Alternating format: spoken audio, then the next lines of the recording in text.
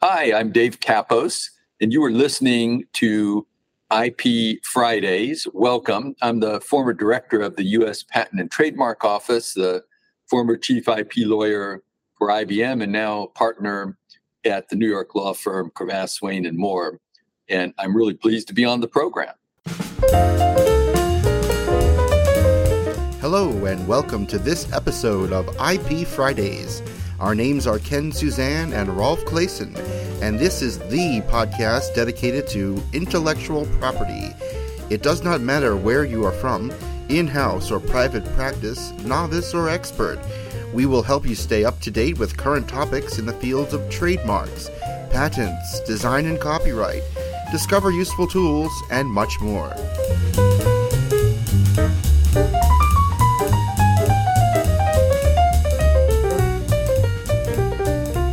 My co-host Ken Suzanne and I are welcoming you to episode 143 of IP Fridays. Today's interview guest is David Kappos, and we talk about patent eligibility, the recent moves of the EUIPO into the field of patents, and we also address some arguments of patent critics. But before we jump into the interview, I have news for you. The European Patent Office has launched a new statistics tool, a dashboard for patents with a unitary effect.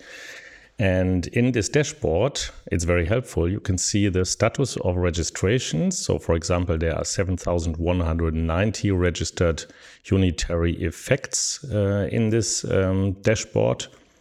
And you can see the fields of technology, and you can see the procedural language and the translation language. So it's really helpful to get a better understanding what patents have a unitary effect under the new UPC regime and what patents don't. Lu Pengqi, the Deputy Commissioner of the China National Intellectual Property Administration, SNIPA, has met with Shuichi Koyama, the president of the AIPPI, and they discussed about the new advances in IP in China. And Shuichi Koyama also introduced the new World Congress in Istanbul. As you might have seen, Elon Musk has renamed Twitter to X, and not very surprisingly, the new company runs into trademark issues. There are numerous earlier trademarks that are registered with the character X. So let's see how this will work out. Panasonic has launched the first major standard essential patents campaign at the Unified Patent Court against Oppo and Xiaomi. So now let's jump into the interview with David Kappos. Today's guest is Dave Kappos. If you don't know Dave, he has been the director of the USPTO and currently is partner at Kappos, Swain & Moore. He also has been the chief IP lawyer of IBM. Thank you, Dave, for being on the show. Yeah, hi, Rolf. Great to be here. So I thought about talking about a lot of different topics that are currently on your mind and also on my mind. Let's start with the most interesting one that I think is the most new and interesting development. The EUIPO now thinks about taking care of some patent issues and some patent topics. Can you explain what they have in mind and what your opinion is about this? Yeah, thanks, Rolf. Yeah, it is indeed very controversial. So the EUIPO, of course, is Europe's trademark granting authority. It's not a patent granting authority up till now anyway. For decades, since its institution, it's been a trademark granting authority located in Alicante, Spain. And they do a great job in the trademark area, by the way.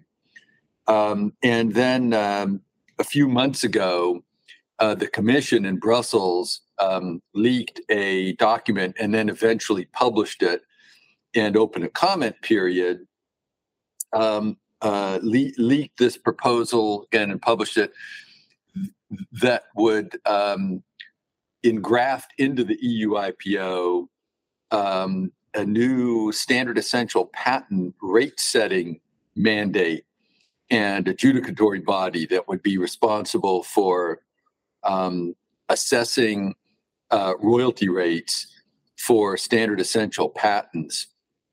And Rolf,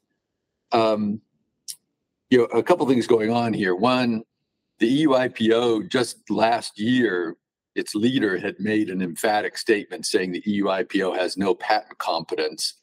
And so it's quite ironic to have a proposal from policymakers in Brussels to put a huge patent mission onto an agency that itself declared it has no patent competence. But set that aside, because obviously things can change, and with enough investment, you can build up patent competence over time. What really concerns me about this proposal is that it really amounts to government interference, and I'm not sure that's even a strong enough word, into a marketplace that frankly is working just fine. And Europe, particularly Germany, but Europe in general, has been the bright light for the world, the standard setter for determining and advancing balanced policies regarding standard essential patents and the licensing of SEPs. Policies that balance the interests of the implementers, which are trying to make products, and that's great, and the innovators, which are trying to make new innovations and go from 3G to 4G to 5G and the next to 6G, and that's great too, and we need them both to succeed. And so to have a marketplace that's actually working quite well, and then to have regulators come in and say, we're just going to take this over, it's crazy. It's crazy. And then you could ask another question, which is, well, why is an American concerned about this? Isn't this like a European thing? And I think that's always a fair question. And personally, I'm always very reluctant to express views about what's going on the other side of the Atlantic or the other side of the Pacific, frankly. And I honestly sometimes bristle when people from other parts of the world express views about what the U.S. should do. I find myself saying, well, thank you, but why don't you just figure out what you want to do and we'll figure out what we want to do. But this is not so simple. This is actually a global issue. It's not just a U.S. issue. And that's why the Secretary of Commerce here in the U.S. very quickly, and I think almost uncharacteristically for this administration, which has been very cautious on IP issues, came out and quickly said, this is crazy. What are you doing? Well, you guys are hurting European interests, but you are also hurting U.S. interests, and you are damaging the global innovation ecosystem. Stop it, right? And so that's where, we all feel, coming from this side of the Atlantic, if this were just a European issue, we'd be unhappy about it, but we bite our tongue and let others do what they want to do.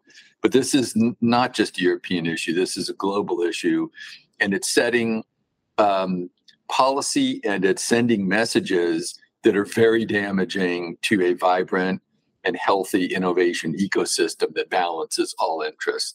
So that's, Ralph, a bit of a long answer, but I felt like I needed to kind of explain what's going on with this proposal, because a lot of people don't understand it, don't even know about it. I don't understand it as well. And why do you think the EU made this move? What was the reasoning behind this? What do you think? You are more into the politics behind this than I am. So yeah, that's a great question, Rolf. And without going into people's personal agendas for advancement of their careers and things like that, which gets way too personal for me to get into. What I can say is that the original leaked proposal and then even the officially introduced one has a series of findings in it at the beginning that attempt to answer your question, that describe a problem that requires a solution. The problem is with the description of the problem, it's false. It cites absolutely no evidence to back up its statement that there is a problem.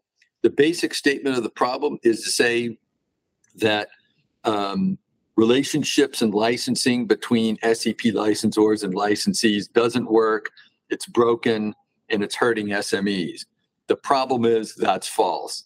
And and there's no evidence cited for it. And the reason there's no evidence cited for it is that it is in fact false. And there's been a whole raft of criticism that's come out. I helped put together a study and a report that came out before this. It was like last year, if I remember right, or maybe very early this year, that used a data set to measure the number of lawsuits. Is it just the U? I think it might be just the U.S. I forget if it's the U.S. and Europe. It doesn't try and get all of them worldwide, but the sort of the primary jurisdictions. It's at least the U.S. and I forget if we were able to get European data also. I think it's just the U.S. by the way. So what it did was measure the number of SEP-related lawsuits going back for like 20 years or so, and what it found is that the numbers are actually quite small. Normally, any given year, it might be 1 or 2 or even 0. There have been a few years where there have been spikes to around 10 or a dozen or something like that. And it turns out that those spikes are very, very idiosyncratic. In fact, doing this from memory, but in each of the 2 spikes that I recall, about half of the lawsuits were attributable to one company, Apple, one company, right? So if you take that idiosyncratic nature away, it turns out that the number of lawsuits involving SEPs is really small. Again, many years, you don't even need 3 fingers to count them. And in other years, you need at most, a couple of hands. And this is all suits, all parties combined. So we concluded from that data that, by the way, the numbers have been trending down in the last decade. So we concluded from that data, there isn't a problem. The marketplace is actually working great. There are literally thousands of SEP licenses being signed. And to have just a few disputes, some years no disputes that go into court, it's noise level. You can't characterize this as being some kind of endemic problem with the system. And so that was one of the things that surprised me, Ralph, coming back to your question, what problem are they trying to solve?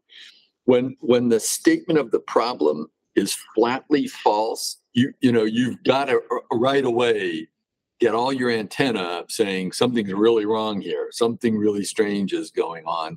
And that is the case here. There is no problem to be solved. This is all made up.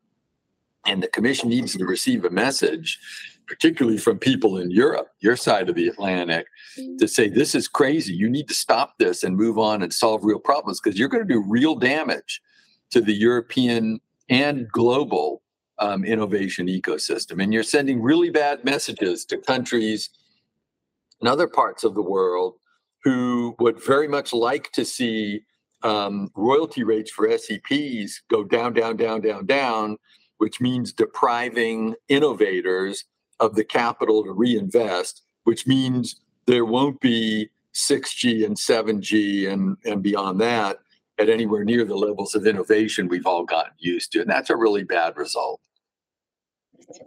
Yes. So it's interesting. Maybe we don't really know the true reason why the EU is addressing a non-problem at the moment. But let's see how this will work out over the next months. I'm sure that also the large users of the system will address this or have already addressed this, and let's see. So you're saying you encourage the European players to really put some pressure on the EU to think over this move, basically. Right. One other topic that was on your mind was patent eligibility, and there have been a lot of decisions in the past, and some really standing out from the Supreme Court. And they might have caused some problems or solved problems. Maybe you want to talk about this. Yeah, sure. Thanks, Ralph. So this is the area of what we call Section 101 or patent eligibility. And it's another area where, like in SEPs, where Europe has led and done a great job, Europe also has done a great job on managing the eligibility issue, managing it into being another non-issue, if you will, and spending the vast majority of the efforts in assessing patentability and validity of patents, focusing those efforts where they can be productively focused: inventive step, novelty, disclosure, quality, those kinds of issues.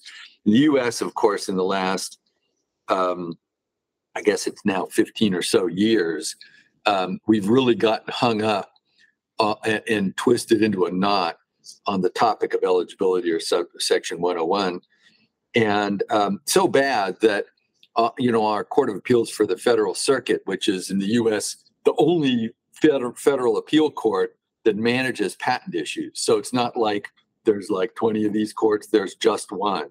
And there's 12 active judges. And as of last year, if I remember right, before some judges turned over, not one or two or three, but all 12 judges of the Federal Circuit had come out in various independent statements saying, we can't manage this situation. This law is broken. We can't handle the law that is our unique responsibility and expertise to manage, understand, and implement and apply. That's really dramatic when all 12 judges, right? And some people in the U.S. here have said, oh, well, this is just judges who have a pro-patent mandate. And the answer to that is no. I'm sorry. All 12 judges declared the law is broken. Every solicitor general since when I was in the government accounting office, major members of Congress. I haven't seen one member of Congress say the law is working great. There have been some who've avoided the issue, and those who've confronted the issue, like Senators Tillis and Coons, have come out very honestly and accurately and said, you know what, we need to admit it, this law is really broken. So then comes along Senator Tillis last year and introduces a bill to fix that law. Recently, I want to say last month, maybe it was June, Senators Tillis and Coons introduced an upgraded and improved version of the bill, and now it's called the PERA, Patent Eligibility Restoration Act. And in my assessment, we need it desperately in the U.S. It will go a long way toward aligning standards globally, because every other country in the world, whether it's the EU generally through the EPO, or Germany, the UK, the countries in Asia, all have an appropriate standard.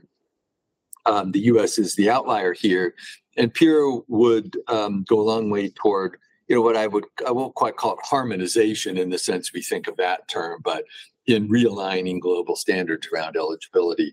And importantly, it would fix the broken law, clarify that yes, the human genome is not eligible for patent protection. We all agree on that. And yes, purely cultural or economic inventions, people talk about things like marriage proposals, are not eligible for patent protection, no matter how clever or creative they might be. And even if they're implemented on a computer, they're still not eligible for patent protection. But other than that, other than those kinds of categories, inventions, broadly speaking, that have utility and touch on technology in some way should be eligible for patent protection. and the real heavy lifting should be done by the inventive step and obviousness and disclosure doctrines. So the legislation is getting a lot of notice here in the U.S. and I hope worldwide. I think it's very positive.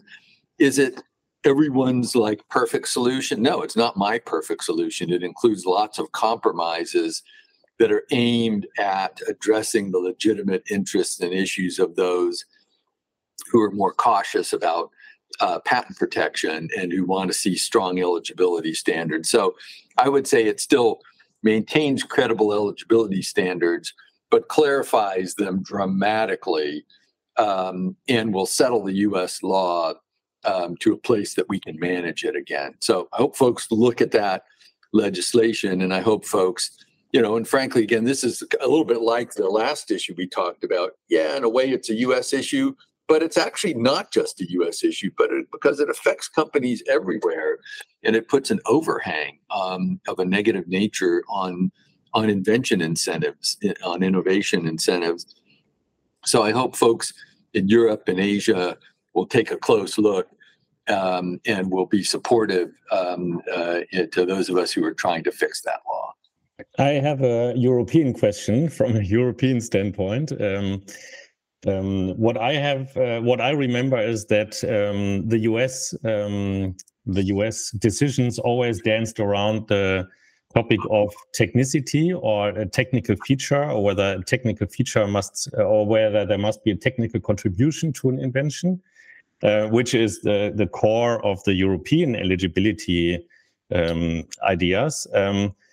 Was that addressed in the recent proposal, or does that play a role, or is it somewhere hidden? What do you think? It's a tough issue, Rolf. In the version of the legislation that Senator Tillis introduced last year, technological contribution, technology was front and center, and the word was used. And it garnered, I think, fairly a lot of criticism here in the U.S.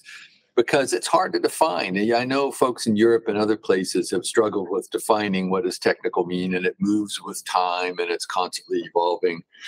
And so I think smartly, Senator Tillis and Senator Coons in the updated version of the legislation moved away from any overt mention of technical or technology or technological contribution. But I do feel like, you mentioned it, I forget what the word we used was, Rolf, impliedly, or under the cover, under the surface. And I do feel like the concept is imbued in the legislation under the surface by those categories that are excluded, purely economic, cultural, right? And this notion that adding an implementation on a computer, taking a cultural or economic activity and implementing it on a computer does not confer patent eligibility. I think without mentioning the word technology, the new legislation gets us to about the same place. So, again, smartly, Senators Tillis and Coons learning from the great work that's been done in Europe, but also the struggles that have occurred, and the fact your system is fundamentally somewhat different from ours, and the notion in Europe of implementing a technical effect test in the obviousness or inventive step test.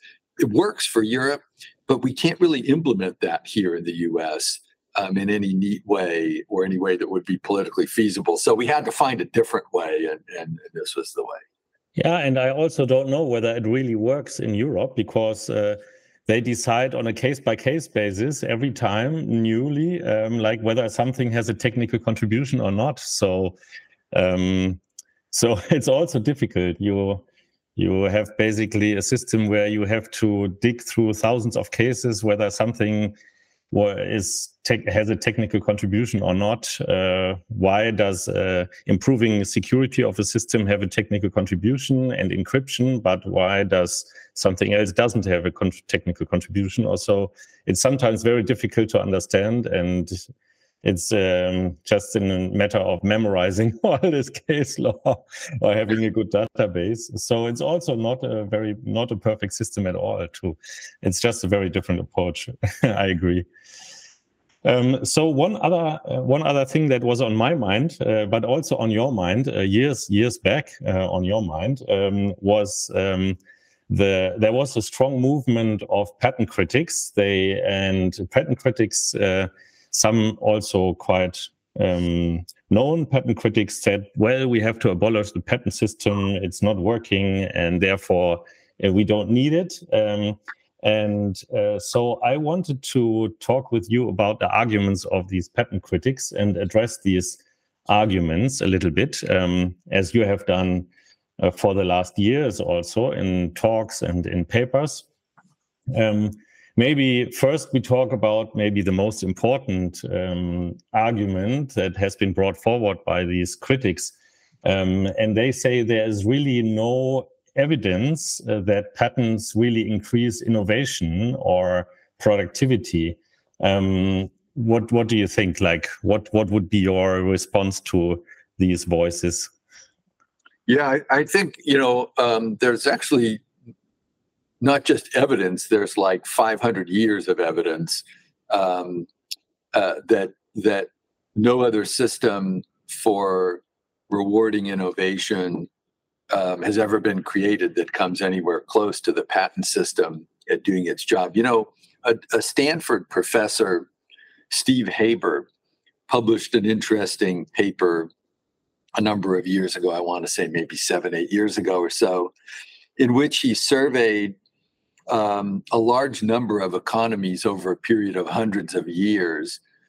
And he's like an economic historian, not an IP attorney, an economic historian at the Hoover Institute at Stanford. And so he used economic data going back literally, again, hundreds of years to throughout the existence of patent systems and measured strength of economic activity against strength of protection for invention. And what he found was there was no example in all of the data set of a country that had sustained economic performance. There was no example of a country that had sustained economic performance correlated with weak intellectual property protection. And there was also no example of a country that had weak economic performance covered with strong intellectual property protection. So to put that in the positive, in every single instance that could be found, right, over a large data set, many countries and a long period of time, strong economic performance was positively correlated with strong intellectual property protection, and weak economic performance was correlated with weak intellectual property protection. So, and that's just one study that sticks out in my mind. You can go through the economic literature, people like Zarina Khan at Bowdoin College, here in Maine, among others, have done research going back hundreds of years that shows, writ large, that strong intellectual property protection generally and strong patent protection in particular produce sustained quality of economic performance. And I'll give you one other example, Ralph, and this is going from the large data set to the N equals 1. As you mentioned at the beginning of the show, I'm here in New York City and I work, up in a skyscraper, and I'm looking out at other skyscrapers here in Manhattan. I had a meeting a while ago in one of those other skyscrapers with private equity investors in a company that manages literally billions of dollars, and they direct investments into various companies. This particular one has a big, set of investment funds that they run in growth stage companies and startups and tech investments. Think, biotech and artificial intelligence and med tech and, on and on. And, we are talking about a particularly troubled situation involving, one or more of their funds that was in trouble because of the problem with patent eligibility in the U.S. And this guy, big guy, right? At the end of the meeting, when we were all getting up to leave, he took me aside and kind of pressed me a bit. He didn't, assault me or anything, but he kind of pressed me and he said, "Listen to me, Sonny." He said, my job when I leave the office at the end of the day, I got to have more money for my investors than when I came into the office at the beginning of the day. And he said, if you fancy people with your intellectual property protection can give me that through strong IP that protects the innovations of startup and growth stage companies, I'm happy to invest billions of dollars in helping them grow. He said, otherwise, I'm just going to put my money in pork bellies. Yeah, that's good. Because I always thought about how to connect innovation to economic success, and you just mentioned it. I mean, the startups who are innovative and innovative companies, they don't get funding unless they protect their innovation with patents, and that in turn will lead to the business case that, of course, then they have more money to invent even more stuff and then be more innovative and so on. Exactly. And also the large IP offices, they regularly publish reports that companies are more successful, economically more successful, if they protect their intellectual property. But one thing is that these patent critics say that the competitors, they can't really further develop a technology if it's patented, and therefore they are blocked from developing this technology. How do you address this argument? Yeah, well, first of all, of course, patents are limited in duration. One of the miracles of the patent system is they expire. And once they expire, anyone can suddenly use the technology for free. This is why, in the US as well as Germany and many other countries, you've got such a vibrant generics pharmaceutical industry with the vast majority of medicines, including prescription medicines, that are insanely inexpensive thanks to the fact that patents have expired, and that exist thanks to the existence of the patent system in the first place, right? So we get both. We get this great pipeline of new medicines constantly popping, and there, I've been involved in some that have popped within the last week, and I'm sure there are many others. At the same time, we get them going generic on a very regular basis, and price competition moving in. So the first part of the answer to the question, Rolf, is, look, that's why patents expire, so that anyone can go and use the invention. The second part is, and I've been involved in this too recently, it turns out most patents can be worked around. And that's another great effect of the patent system. By forcing disclosure of the invention, the patentee has to actually, in the bargain, invite clever, creative third parties to invent around the patent and find ways to improve upon the patent that don't infringe the patent. And that happens regularly, and I've been involved in that happening recently in a case that I'm working on. And it's a great comfort of the patent system to actually work with the technical people with the patent claims of some competitor in front of you and say, okay, so how would we go about doing X, Y, and Z differently? And then actually have improved methods of doing X, Y, and Z better than what existed in the patent and that avoid the patent.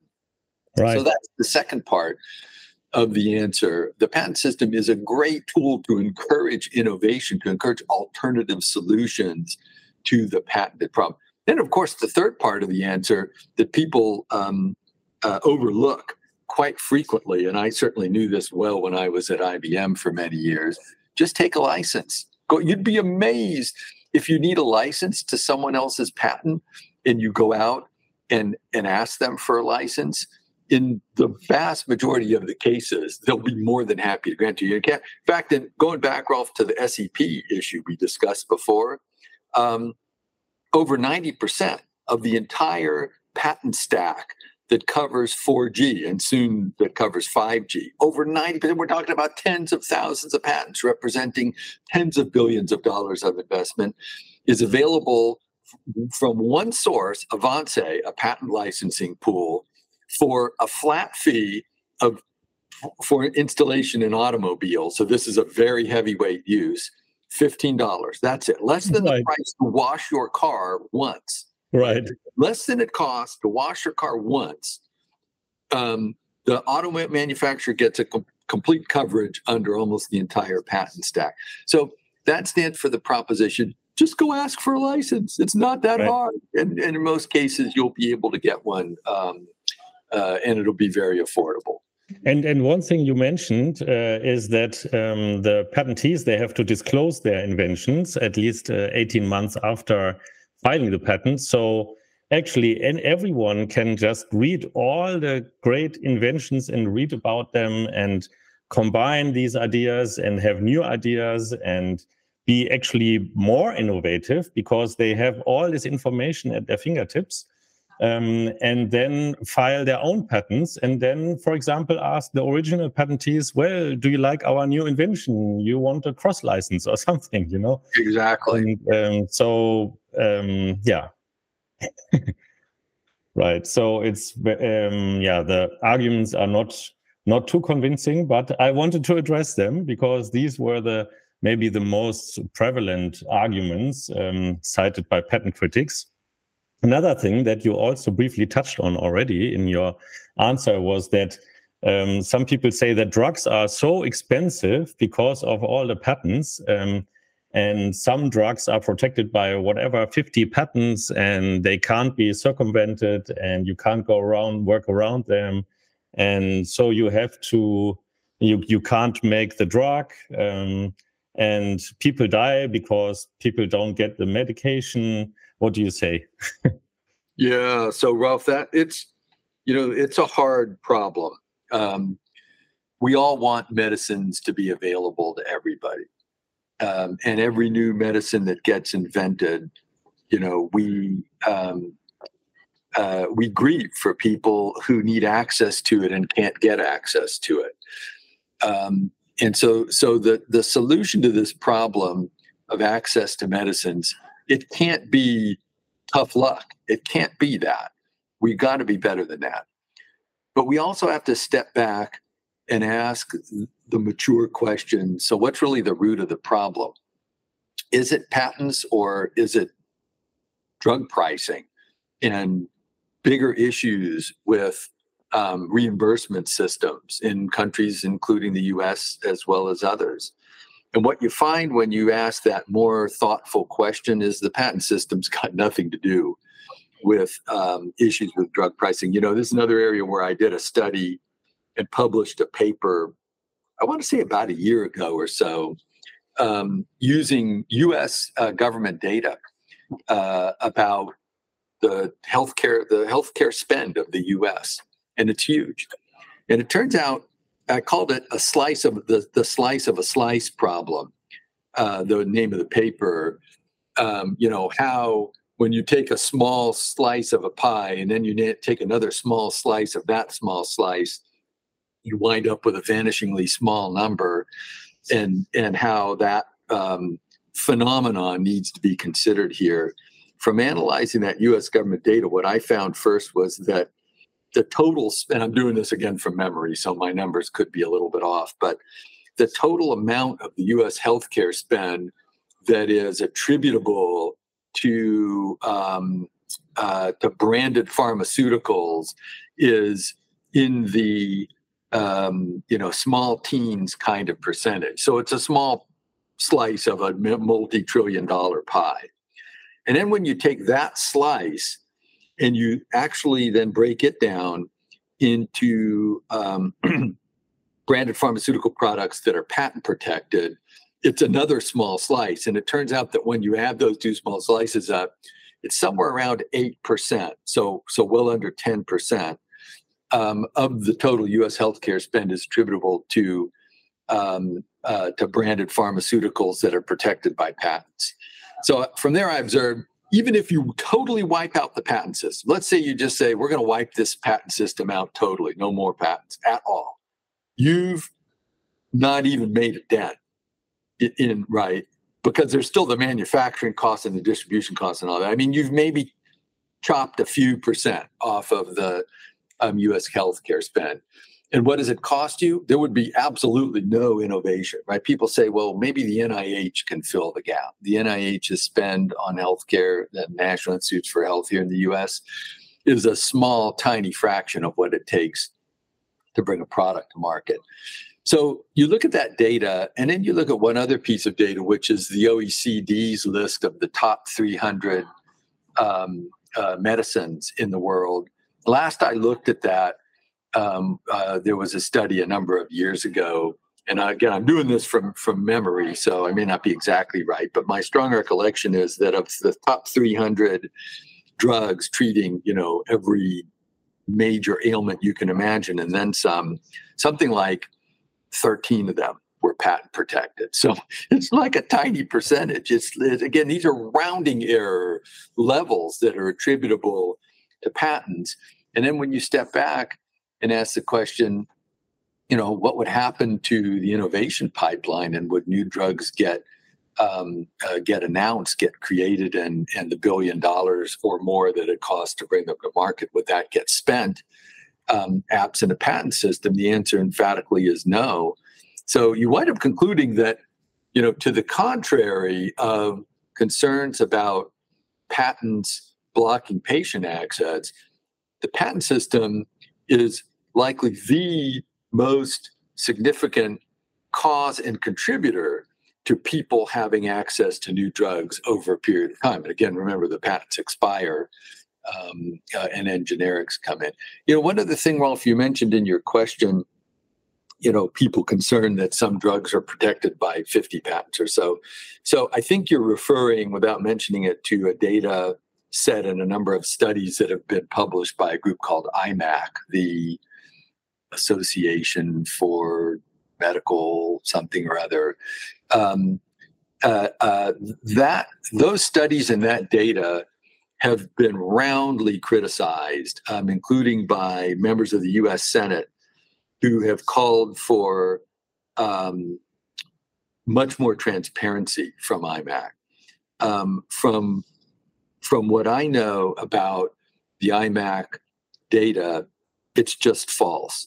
It includes things like patents that have expired, patents that were never granted and were abandoned, the patent portfolio globally. So you could take a drug that's got one patent in Germany and one patent in the US, but it's been patented in 100 countries, and they would count that, some huge number of patents for it.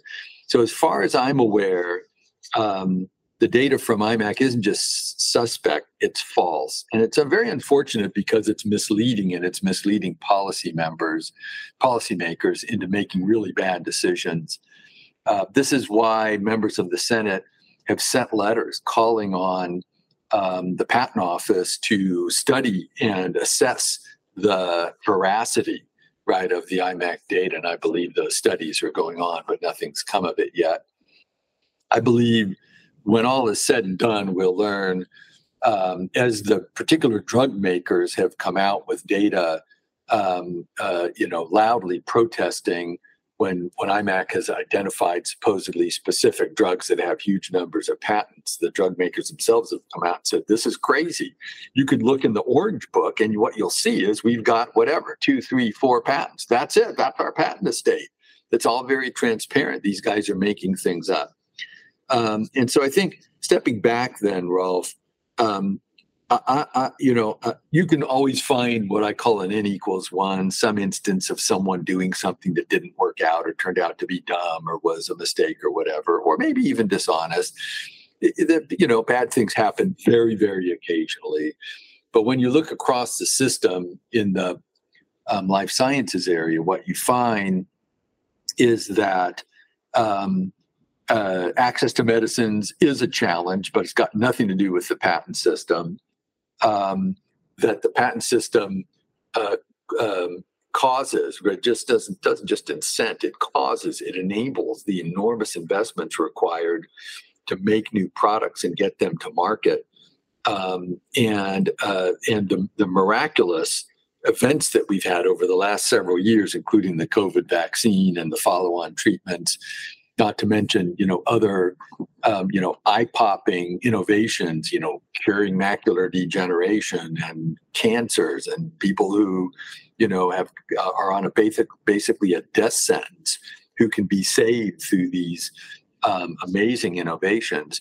That's all to the credit of the patent system, and we ought to be celebrating the system and not decrying it for its achievements.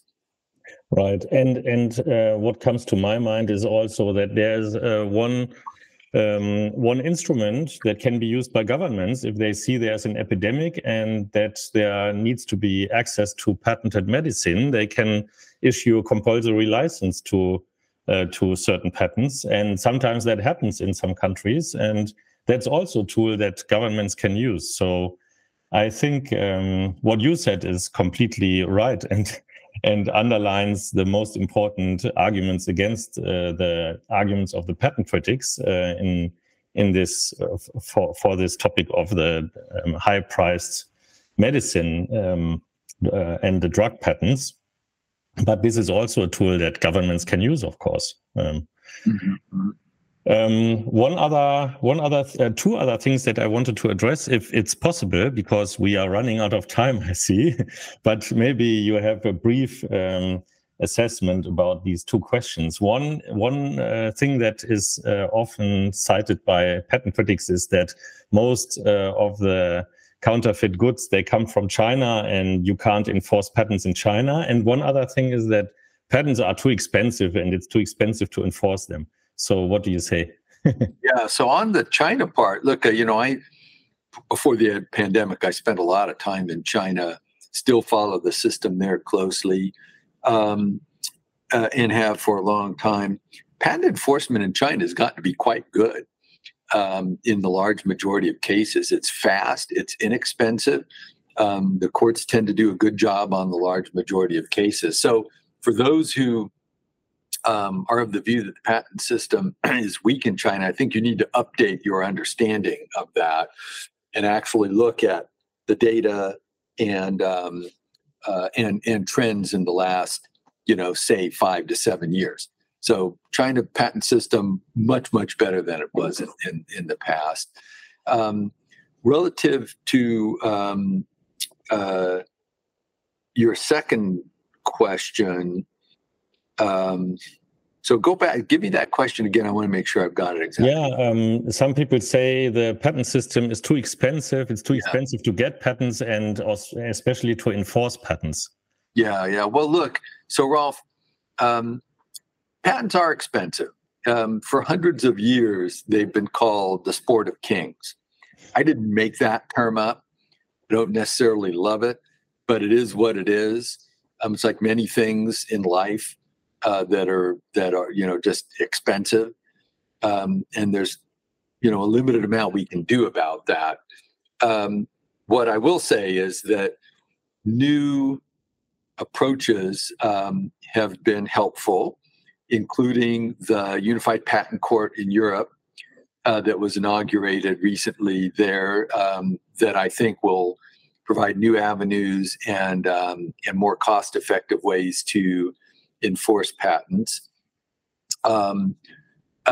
You've got additionally more of a focus on pro bono access to patent protection, both in the U.S.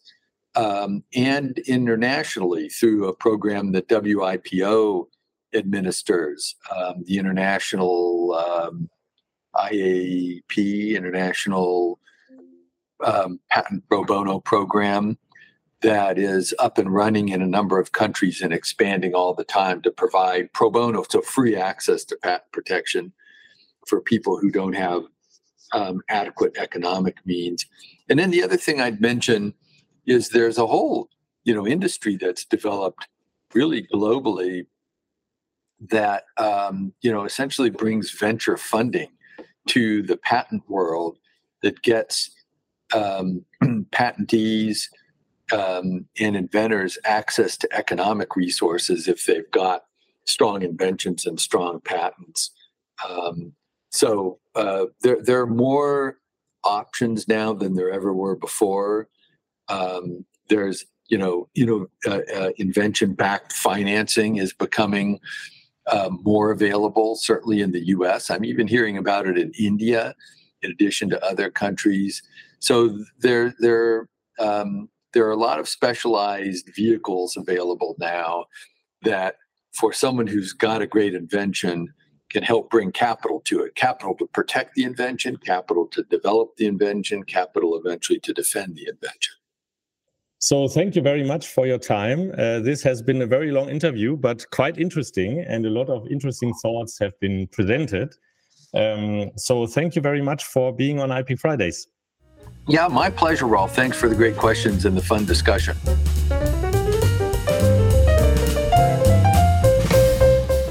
That's it for this episode. If you liked what you heard, please show us your love by visiting ipfridays.com/love and tweet a link to this show. We would be so grateful if you would do that. It would help us out to get the word out. Also, please subscribe to our podcast at ipfridays.com or on iTunes or Stitcher.com. If you have a question or want to be featured in one of the upcoming episodes, please send us your feedback at ipfridays.com/feedback. Also, please leave us a review on iTunes. You can go to ipfridays.com/iTunes and it will take you right to the correct page on iTunes. If you want to get mentioned on this podcast or even have comments within the next episode, please leave us your voicemail at ipfridays.com/voicemail. You have been listening to an episode of IP Fridays. The views expressed by the participants of this program are their own and do not represent the views of, nor are they endorsed by their respective law firms. None of the content should be considered legal advice. The IP Fridays podcast should not be construed as legal advice or legal opinion on any specific facts or circumstances. The contents of this podcast are intended for general informational purposes only, and you are urged to consult your own lawyer on any specific legal questions. As always, consult a lawyer or patent or trademark attorney. Copyright 2014, all rights reserved.